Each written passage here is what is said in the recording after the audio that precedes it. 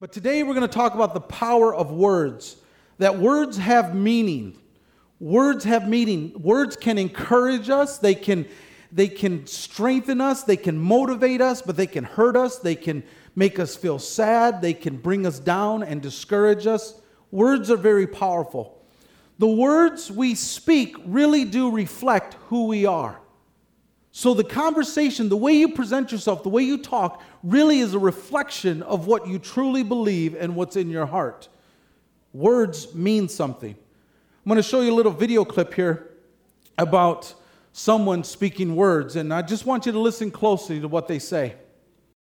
Please welcome our MTV Generation Award recipient, Will Smith. And what I'm trying to build with my family and my friends, I just want all of you to know I'm dedicated till I die to light and to love. So thank you all. Bye-bye.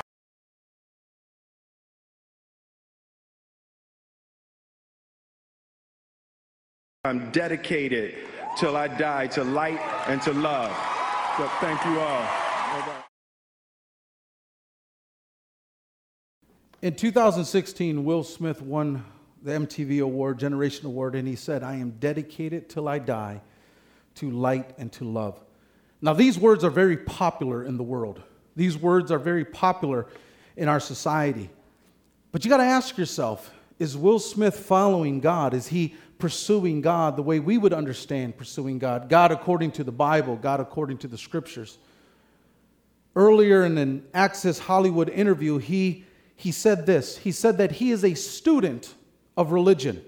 I was raised in a Baptist household. I went to a Catholic schools, but the ideas of the Bible are 98% the same as Scientology, 98% the same as Hinduism and Buddhism. 98% the same. Well, let's look at the 2% difference. Scientology doesn't believe in Jesus Christ or the Heavenly Father. They simply believe of a supreme being. They believe that people have lived prior lives before this life, that they lived a past life, but they don't call it reincarnation. They just call it a past life that they lived before, and their souls through death have inherited another body. They can call it whatever they want. It's just simply called reincarnation. They also believe that Jesus Christ was simply a man who just taught wisdom. That's it. That's a pretty big 2% difference of what we believe in Scripture and what we believe about our God. So the question is, what was Will Smith talking about? I dedicate till I die to light and to love. Now, if you do a search on the internet, light and love, you'll come up with some pretty interesting search results. Here's some of the websites that will pop up in the list of light and love. Guardian Angels blogs, Ask an Angel website, Love and Light Crystals, angel websites, spirit guide websites. These words mean something to the world. And you have all this new age stuff that comes up with Guardian Angel blogs and spirit guide websites. But see, to us as Christians, and if we were sitting there, and hopefully we're not attending an MTV Music Awards, but if we're sitting in the crowd, we hear light and love. They mean completely different things to us. What does the Bible say in 1 John 1:5? This is the message we have heard from him and declare to you, God is light. In him there is no darkness.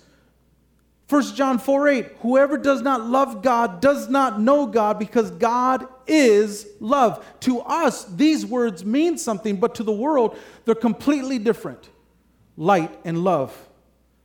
Light and love. I'm going to read to you a prayer. It's a world prayer. It's called the Great Invocation. It may be hard to see up there, but I'm going to read to you what it says. From the point of light within the mind of God, let light stream forth into the minds of men. Let light descend on earth. From the point of love within the heart of God, let love stream forth in the hearts of men. May Christ return to earth. From the center where the will of God is known, let purpose guide the little wills of men. the purpose which the Master knows and serve, from the center which we call the race of men. Let the plan of love and light work out, and may it seal the door where evil dwells. Let light and love and power restore the plan on earth. This is where that popular term comes, light and love. This is where it originated from, and this was back in 1945 by a woman named Alice Bailey. Alice Bailey is the mother, the founder of the New Age movement in America. And if you want any information on New Age, 2 weeks ago I preached about being aware. But she's the mother of the New Age movement in America. She was so into this, she even produced a publishing company just to help promote the ideas of what she believed. And the name of her company was called Lucifer Publishing Company. I dedicate till I die to light and to love. Well, in America, back in the 40s and the 50s, Lucifer Publishing Company wasn't exactly a good thing, so they changed their name to Lucis Trust. But if you notice on their website, what does it say? Let the plan of love and light work out. These words mean something to them. And if you notice in the upper right-hand corner, they have a link to that world prayer, because the New Age really doesn't believe in prayer, but this is the closest they can get, is this great invocation. She mentioned some things in there that if we were just reading this prayer, we may not say, oh, that's kind of a different prayer, but it's not. It's not a prayer that we would pray. Because when she says Christ returned to earth, she is not speaking about Jesus. She is speaking about Satan. She is speaking about Lucifer. And matter of fact, on this website, you will read about Alice Bailey and how she was so interested in the great sacrifice of Lucifer, because he came to enlighten us and to take us from our animal mindset into an elevated, enlightened mindset. She was really into Satan. And so when you read about Christ, it was simply Satan, because they believe that Satan is Christ. That at the very height of perfection, you see Jesus. And at the very lowest of his moral failures, you see Satan. But together they are one. Lucifer. She was greatly influenced by this woman named Helena Blavatsky. Helena Blavatsky wrote a book that influenced her, and Alice Bailey even went to some lessons to under her teachings to know more about what she believed. And this is what she wrote in one of her books, The Secret Doctrine, in Volume 2. It says this: "It is but natural to view Satan, the serpent of Genesis, as the real creator and benefactor, the father of spiritual mankind. For it is he who was the harbinger of light, bright, radiant Lucifer, who opened the eyes of people, can only be regarded in the light of a Savior." Now, people just don't come out and say this stuff, but this is what she was into. This is what she believed, and she influenced Alice Bailey, who wrote the great invocation, where the popular terms of light and love come. And now, many years later, Will Smith is up there saying, "I dedicate my life to light and to love." Words mean something. I hope over the last several weeks you're starting to see that ever since Genesis 3, Satan has been doing this plan to destroy mankind. Just as he deceived Alice Bailey and Helena Blavatsky, just as he deceived them to believe that he is good and that he's the one that sets people free from the burdens of Yahweh, he is doing the same thing to destroy and to deceive the people of this world. The devil deceived these women in the very beginning, just like he did Eve in the Garden of Eden, to abandon the loving and the forgiving and the God who created them. He deceived them to leave. The world we live in today is a world of deception. There is a satanic agenda in the world in which we live. And if we are not aware of the schemes, that he is doing and the way he tricks people, we too could become deceived. It is a strategy to mistrust the Bible, to reduce it down to just literature. I remember years ago when I was meeting with someone and I was late and I ended up getting a speeding ticket because I was trying to rush to this meeting. And I said, but it's okay. The ticket was worth it because I need to help this person. They're going through a hard time, and I met with them, and I was telling them all what the Bible said. And you know what they said? They looked at me and said, the Bible, that's just a book. That's what the devil has been wanting to do since the very beginning.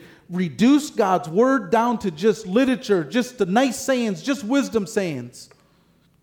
There is a strategy. And this strategy wants to unite all the religions and all the faith and all the things to come together. And they always have one thing missing: Jesus Christ. To lead people away from our Heavenly Father and from the Word of God. The goal is to corrupt, to deceive, to destroy. Now I want you to take into consideration the way Jesus prayed for his disciples. I want you to take in consideration the way Jesus, just before he's ready to leave and to be crucified, how he prayed for his disciples. Look at what he said in John 17. My prayer is that you don't take them out of the world, but you protect them from the evil one. That you protect them from the evil one. They are not of the world, even as I am not of it. Jesus knew that the devil would never stop trying to destroy. And what does he do for us? What does he do for his disciples? He says, Father, protect them from the evil one. Jesus knew. Why did Jesus know? Because Jesus was there at the very beginning. What does it say in John? In the beginning was the Word, and the Word was with God, and the Word was God. He was with God in the beginning. Through him all things were made. With him nothing was made that has been made. Jesus was there in the very beginning, and he saw what happened in the Garden of Eden. He knows what happened in the Garden of Eden. So if you have your Bible, let's look at what happened in the Garden of Eden in Genesis chapter 3. And I'm going to read an extended portion of Scripture here. Genesis chapter 3, it says this. Now the serpent was more crafty than any of the wild animals the Lord God had made. And he said to the woman, did God really say you must not eat from any of the tree in the garden? The woman said to the serpent, we may eat fruit from the trees in the garden, but God did say, you must not eat the fruit from the tree that is in the middle of the garden, and you must not touch it, or you will die. You will certainly not die, the serpent said to the woman, for God knows that when you eat from it, your eyes will be open, and you will be like God, knowing good and evil. And when the woman saw that the fruit of the tree was good for food and pleasing to the eye and desirable for gaining wisdom, she took some and ate it. She also gave some to her husband, who was with her, and he ate it. Then the eyes of both of them were opened, and they realized they were naked. So they sewed fig leaves together to make clothing for themselves, coverings for themselves. Then the man and the wife heard the sound of the Lord as he was walking in the garden in the cool of the day, and they hid from the Lord God among the trees of the garden. Verse 9. But the Lord God called to the man, where are you? He said, I heard you were in the garden. I was afraid because I was naked, so I hid. And he said, who told you you were naked? Have you eaten from the tree that I commanded you not to eat from? And the man said, the woman you put here with me, she gave me some fruit from the tree, and I ate it. And the Lord God said to the woman, what is this you have done? And the woman said, the serpent deceived me, and I ate. The serpent deceived me, and I ate. Genesis 3:1 tells us this. Now the serpent was more crafty than any of the wild animals the Lord God had made. And he said to the woman, did God really say you must not eat from the tree, any tree in the garden? We're going to try to keep our focus here in Genesis. We're going to try to keep our focus as if we were reading this for the first time. Because when we read this, we know the whole story. We know all the details. We know what's going to happen. We know the result of what happened in this moment. But if you were reading this for the first time, imagine if you were there in the ancient times, you would read this and you would not make the conclusions that you would make today.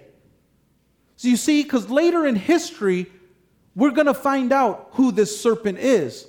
Later in history, we're going to find out that this serpent is the devil. And we're going to find out in the New Testament why Jesus actually came here on earth. And why did he come? 1 John 1:3 says this: the one who does what is sinful is of the devil, because the devil has been sinning from the very beginning. The reason the Son of God appeared was to destroy the devil's work. We know exactly why Jesus came. It was to destroy what the devil had done, to undo what the devil caused to happen here on earth. But today I want to limit our reading, our perspective, just to the book of Genesis. And I will show later on in other passages how we draw and how we understand what is happening here. But today, I simply just want us to read in Genesis. So imagine if we're hearing this story for the first time. In Genesis 1, what do we read? We read that God created the heavens and the earth. In the first 3 days, God made the heavens, he made the earth, he made water, he made light, he made the firmament, he made the seas, he made the land, he made plants, he made trees, all in 3 days. And then on day 4, God made the sun, the moon, and the stars. And you notice, just point this out, that the sun, the moon, and the stars came after God created the earth. God said he created the earth and the heavens first. And then he created the stars and the moon, which is completely opposite of what the world teaches us, what science teaches us. Why is that? Because there is an agenda, and I don't care if it's in movies or in education, there is an agenda to belittle and to mistreat what God said, to make the book of the Bible to seem like just a good fairy tale story. It's good philosophy, but it's not science. But yet this is what God did. And on day 5, he created the fish and the birds. And on day 6, God created animals. Finally, he created Adam and Eve and placed them inside this garden. And notice what the Bible says here in Genesis chapter 1. And God saw all that he made, and it was very good. And there was evening, there was morning, the 6th day. You notice what it says, that God saw everything. He saw all that he had done. So God looks at this entire thing that he did and says it was good. It was very good. It was very good. This is important because I want you to understand that every animal, every plant, every land, every fish, every bird, every insect, every thing that we don't like, God said it was good. It was very good. Imagine you live in the ancient times and you're there on the internet and you're looking up different things and you come across how the world began and you see that there's this book of Genesis that you want to get a copy of. So you go online on Amazon and you order it, and then, because it's free shipping, and, the boat arrives to the port, the guy gets the package, sees it's for you, puts it on his back, gets on his camel, travels across the desert, goes to your house, leaves it at the door, takes a picture, makes sure that it's delivered, and then goes away.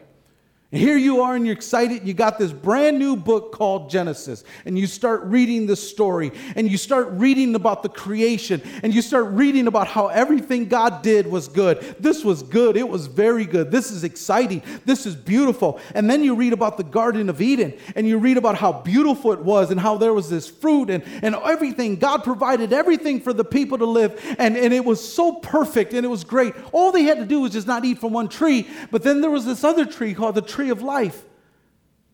And then all of a sudden the questions start going through your mind. Because see, you read the first 2 chapters and these questions start going through your mind and you start asking yourself, if God made everything that was good, why is there so much evil in this world that we live in? God created everything. God said it was good. Why is there evil in this world? How come Adam and Eve got to walk around naked without shame, and yet I feel shame even with clothes on? I feel shame. Why? God told them that they were going to rule and reign over these animals, yet when I see a bear, when I see a lion, I'm gone. They're not afraid of me. I'm afraid of them. How come? Where is this garden? Can I go see it? Can I get this fruit that it's talking about? I won't touch the one with the knowledge of good and evil. I want the one that provides life. And if I eat this tree, will I continue to have life every time I eat it? Will I get more life? Because remember, you don't know what's going to happen in chapter 3. Because the first 2 chapters are stunning. It's beautiful. And yet, how come when I look out at the world around me, it's nothing like Genesis 1 and 2? How come? Where is this tree? The questions start to flood your mind, and I believe the question that would come front foremost in your mind is this: what happened? What happened? Because see, the story sets itself up as God did everything that was good. It was beautiful. And the garden, it was beautiful. They had a job to do. God was with them. What happened? What happened? Then you come across chapter 3. And it says, now the serpent was more crafty than any of the wild animals. The serpent. You read this one verse and you stop dead in your tracks. Wait! I'll tell you when to go, okay? Team up. Wait, the one where it's two. Yeah. Okay.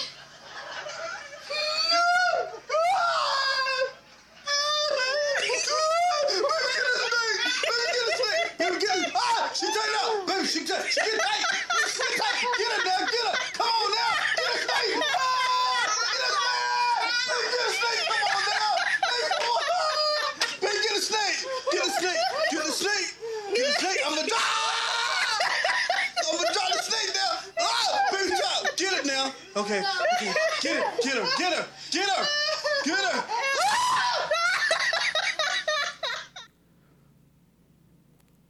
This is how I would react if I saw a snake. But Genesis 3 starts off and it says, now the serpent. The serpent. A serpent means a snake, a sea serpent, a creature at home in the water, a dragon. That's what this word means in Hebrew, nahash. But didn't I just read in Genesis 1 and 2 that everything was good? Didn't I just read that God saw everything, including snakes, and said it was good? Why? What kind of snake is this? And not only that, what kind of snake could talk? What kind of snake could talk? Because let alone if I saw a snake on the ground, I'm going the other way. But if one started talking to me, I'm gone. I'm gone. Where did this snake get this intelligence? And the book of Genesis even says that it was more crafty. It literally means that it was shrewd. It had the capacity for understanding, being clever. It was tricky. And this is what this word in Hebrew means, arum. It means that it was tricky. It was crafty. It had the capacity for understanding. The book of Genesis tells us that there was this serpent, this dragon, this sea monster that contained intellect, understanding, and insight, and had the ability to talk. All I know is this. This can't be good. This can't be good. You see, Genesis 1 and 2 is setting everything up as this beautiful place that God did. This is the perfect story if we just stop there. This can't be good. But imagine this. Even if animals could talk, which we know isn't true in our day and age, we know that animals don't talk to us. They respond, but they don't talk. They don't have the ability to have a conscious decision and response in speech.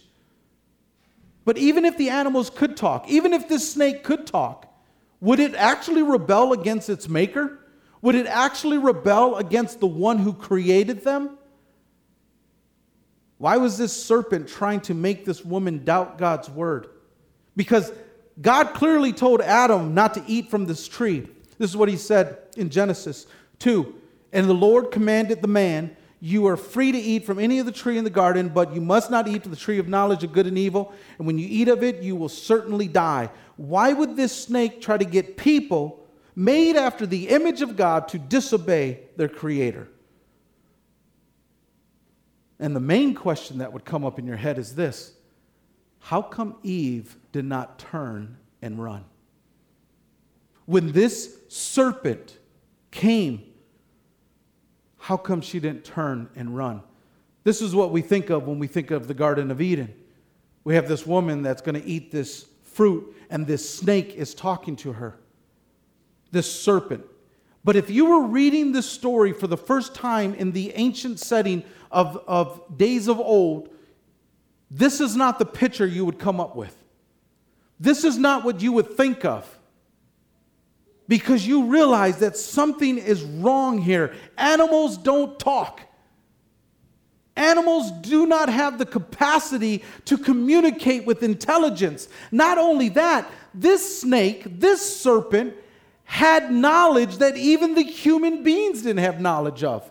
He had insight, things that were secret to them. What does this tell us? Well, if you look at the story and you realize what's happening here, you start to realize that God gave, in the first 2 chapters, God gave breath of life to people. And in the first 2 chapters, do you know who are the only things that talk? God and people. And then God created all the animals, and they were good, including snakes. And yet, here comes this serpent that can speak. This is not a snake. See, the opening verses of this Genesis is to give you a moment of pause, to realize that something is wrong. It's designed to make you suspicious about what is going to happen. Something's not right. Something's not right. It did not say a serpent. It said the serpent. The opening verse is designed to make you pause as you are thinking about the garden.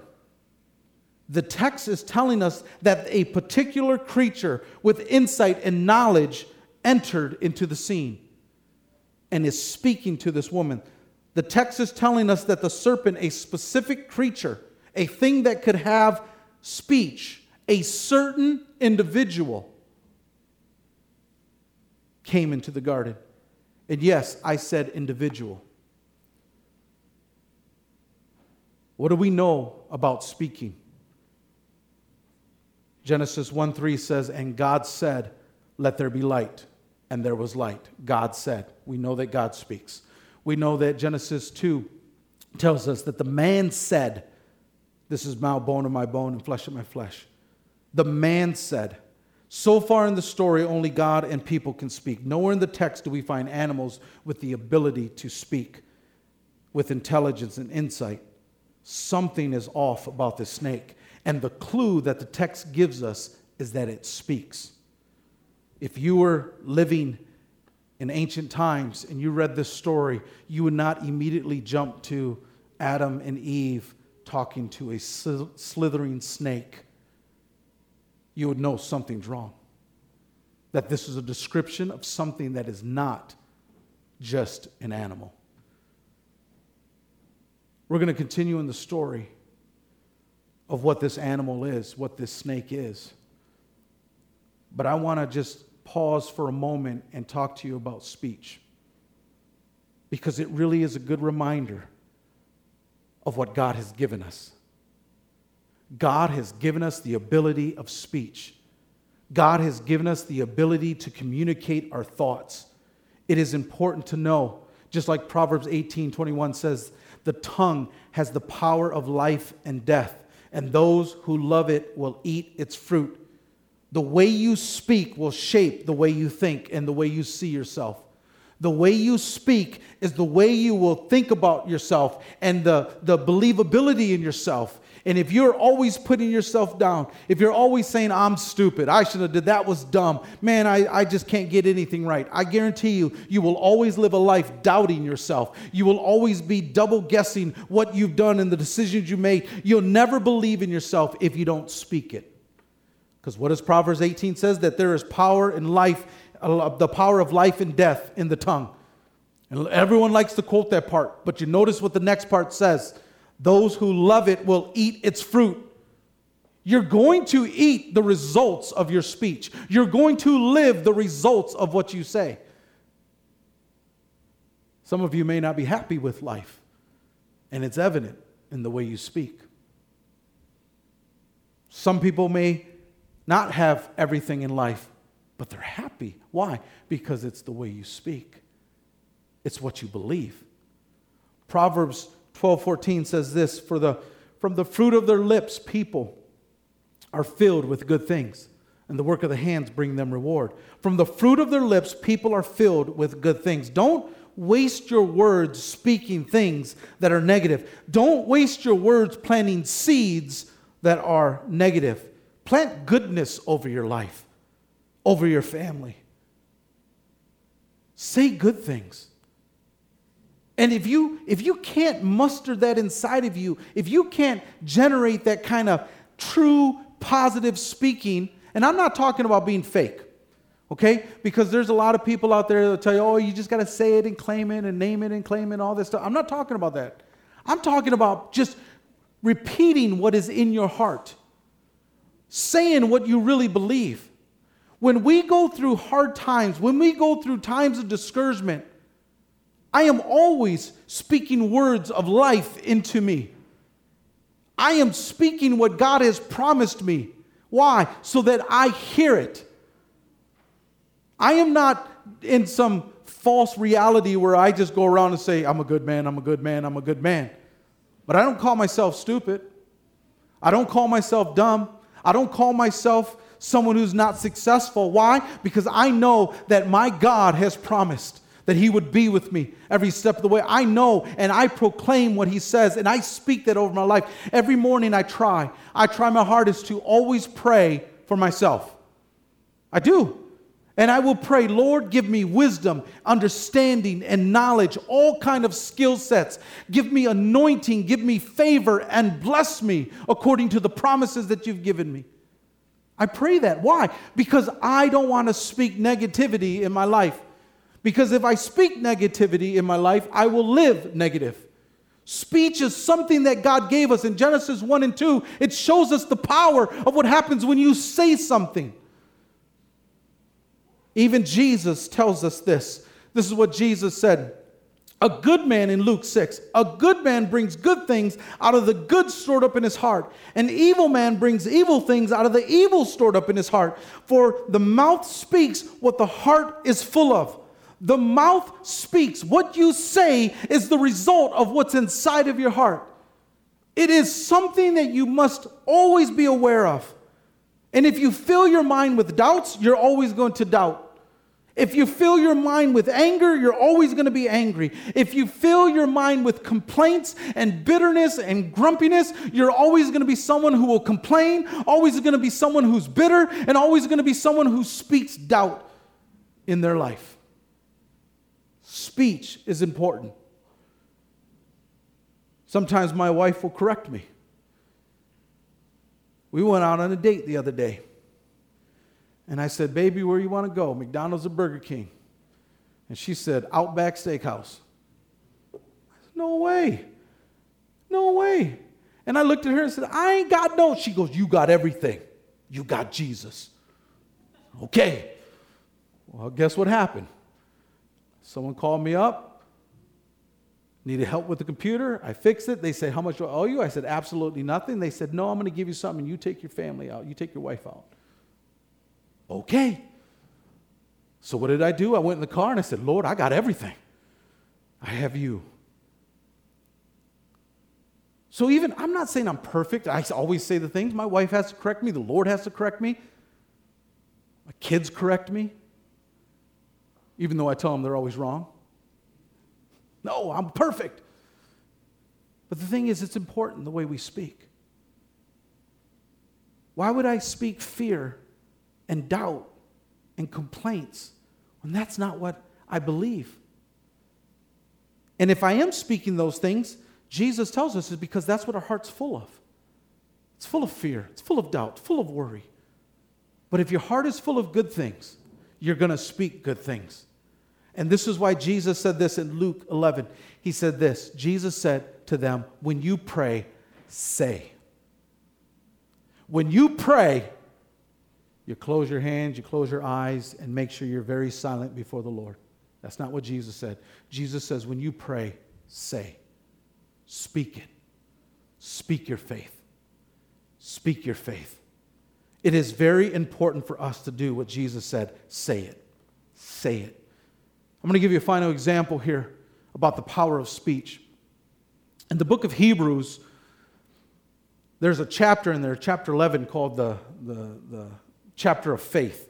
And it has all the great characters in there, people of faith like Noah and Abraham and Moses and Gideon and Samson and David. I mean, you got these warriors that just have faith. We read this chapter and we get jealous. It's like, come on, I want that kind of faith. But there's one name that's in there that always bothered me. One character that they list in there, and I'm thinking, this guy has never done anything. His dad did great things, but this guy, nothing. Why is he in the book of faith? God, put me in the book of faith. I got more faith than this guy. I've done more than this guy. No one would make a movie after this guy. No one would write a novel after this guy. Who is he? Well, his only claim to fame is that his father tried to kill him. His name is Isaac. Remember, God told Abraham, go sacrifice your son. He goes up there. Isaac. Think about it. What did Isaac ever do? Why is he in the hall of fame of faith? Simply because it says this: by faith, Isaac blessed Jacob and Esau in regard to their future. By faith, Isaac blessed Jacob and Esau in regard to their future. He spoke it. So you remember the story. Isaac is getting old and he's about ready to die, and he wants to bless his son, Esau, his firstborn. Esau was a man of the field. Esau was a manly man. He liked to fish. He liked to hunt. I mean, he smelled like the outdoors. Jacob liked to stay next to mom and cook. So Jacob was a mama's boy and Esau was the man. And so Isaac wants to bless Esau. So he calls up Esau and says, Esau, here's what I want you to do. I want you to go and I want you to go hunting, and I want you to go and, you find me just some game and you make it up, make my favorite dish, bring it to me. And when you come back, my son, I'm going to bless you. And Esau says, okay, that's great. I'll do it. So the problem was Rebekah overheard this conversation. So she tells Isaac, hey, listen, you go get me a goat. I'm going to cook up this meal and you're going to get your brother's blessing.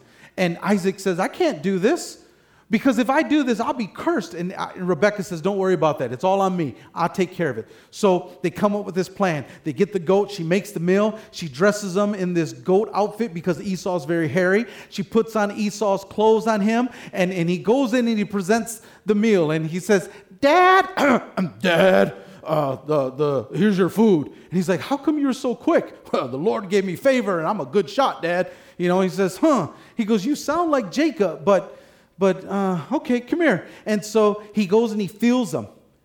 Oh, man, this guy's hairy. Why? Because they put the goat skin on him and he's all hairy.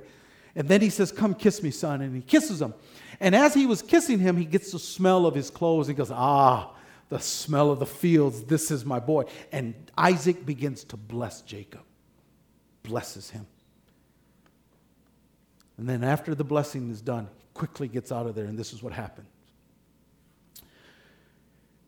Esau, too, prepared some tasty food and brought it to his father. And he said to him, my father, please sit up and eat some of my game so that you may give me my blessing. Give me your blessing. His father Isaac asked him, who are you? I'm your son, he answered, your firstborn, Esau. Isaac trembled violently and said, who was it then that hunted the game and brought it to me? I ate it just before you came, and I blessed him, and indeed he will be blessed. Isaac believed that his words matter. Isaac believed that what he spoke in faith was going to come to pass. And he said that, son, your brother is going to be blessed. Indeed, he will be blessed. I want us to be people who speak good things. I want us to be people not speaking things just because we want to feel better or we want to have some self-help guidance. No, I'm talking about speaking the truth. That you are favored of God because you're his child of God. That you are highly favored, you're loved, and that you are forgiven, and that you are redeemed, and that you are pure, and you are innocent because of what Jesus has done. I'm not going to speak negativity. I'm not going to speak past failures. I'm going to speak what the Word of God says about me. That I have been given the ability to do all things through Christ because he strengthens me. I'm going to speak the truth. I'm going to speak because God has given me the ability of speech, and he's given you the same thing. And you can either bring life or death into your life by the words that you choose. But if you're here today and you say, man, I want to, but complaint come out, or anger comes out, or bitterness comes out, or jealousy comes out, then you need to take care of what's in the tank. You need to take care of what's inside. Jesus said that a good man brings the good things out of the heart. He brings it because he stores it up in there. You keep putting it in there. You keep building and building and building. I'll tell you this, God took us through this time where all we had was faith. All we had was hope. And we kept believing and kept trusting, and everything around us failed. Time and time again, we never had enough. We were always behind. We were always lacking, always going through hardships. But we never once doubted God's promises. And in our prayer time, we would speak what he promised. God, you said. God, you said. God, you promised. God, you said. There's so many times I would try to be, the devil would try to discourage me and just try to bring me down. You know what I'd do? I'd get my finest clothes and I would sit in my office and I would look sharp praying to the Lord. Why? Because if you look good, you're going to feel good.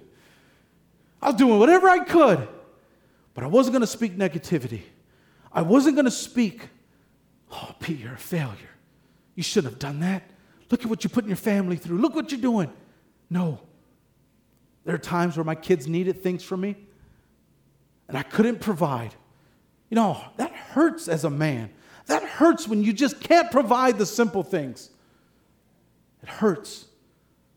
But I would look in the mirror and I said, you are called by God, and he has made you into the father, the dad that he wants you to be, and you will be the best dad you can. You go out there, you do whatever you can for your kids. You speak it. But it has to be stored up. It has to be in there. So how do we put good things in our heart? I want to just tell you this.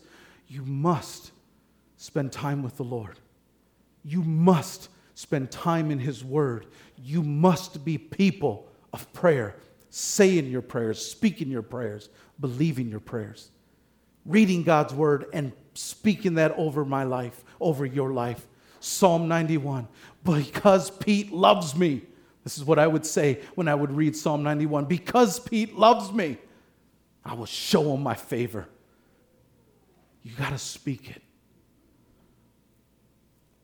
Paul even gives Timothy this motivation. He says this, don't let anyone look down on you because you're young, but set an example for the believers in speech, in conduct, in love, in faith, in purity. He said, set an example on how you speak. Set an example on how you speak. We must be people who practice speech. Now, it doesn't just change overnight, because when we are used to complaining, we'll always complain. But you just got to keep pouring it in. You just got to keep getting God's word in your heart. You just got to keep letting God just begin to fill you up, and eventually, you know what's going to come out? Good things. Good things. This is why I'm asking you to understand that we are going through a time where the devil is trying to fill us with things that are not of God. Trying to fill us with things that are leading us away from him. Why? Because he knows that if you start putting good things in your life, he doesn't have power over you. He doesn't have control over you. He doesn't have the ability to make you stumble or tempt you the way he can normally, or the way he normally would. That you're going to fight it, you're going to resist it. Why? Because you're getting close to God. And you're starting to speak like the Creator. Speak it. What are you doing with your speech? And this is the challenge for us. What are you doing with your speech? God has given you the ability to sing, to talk, to vocalize our expressions, our heart. What are you doing with your words? I pray that you would speak good things.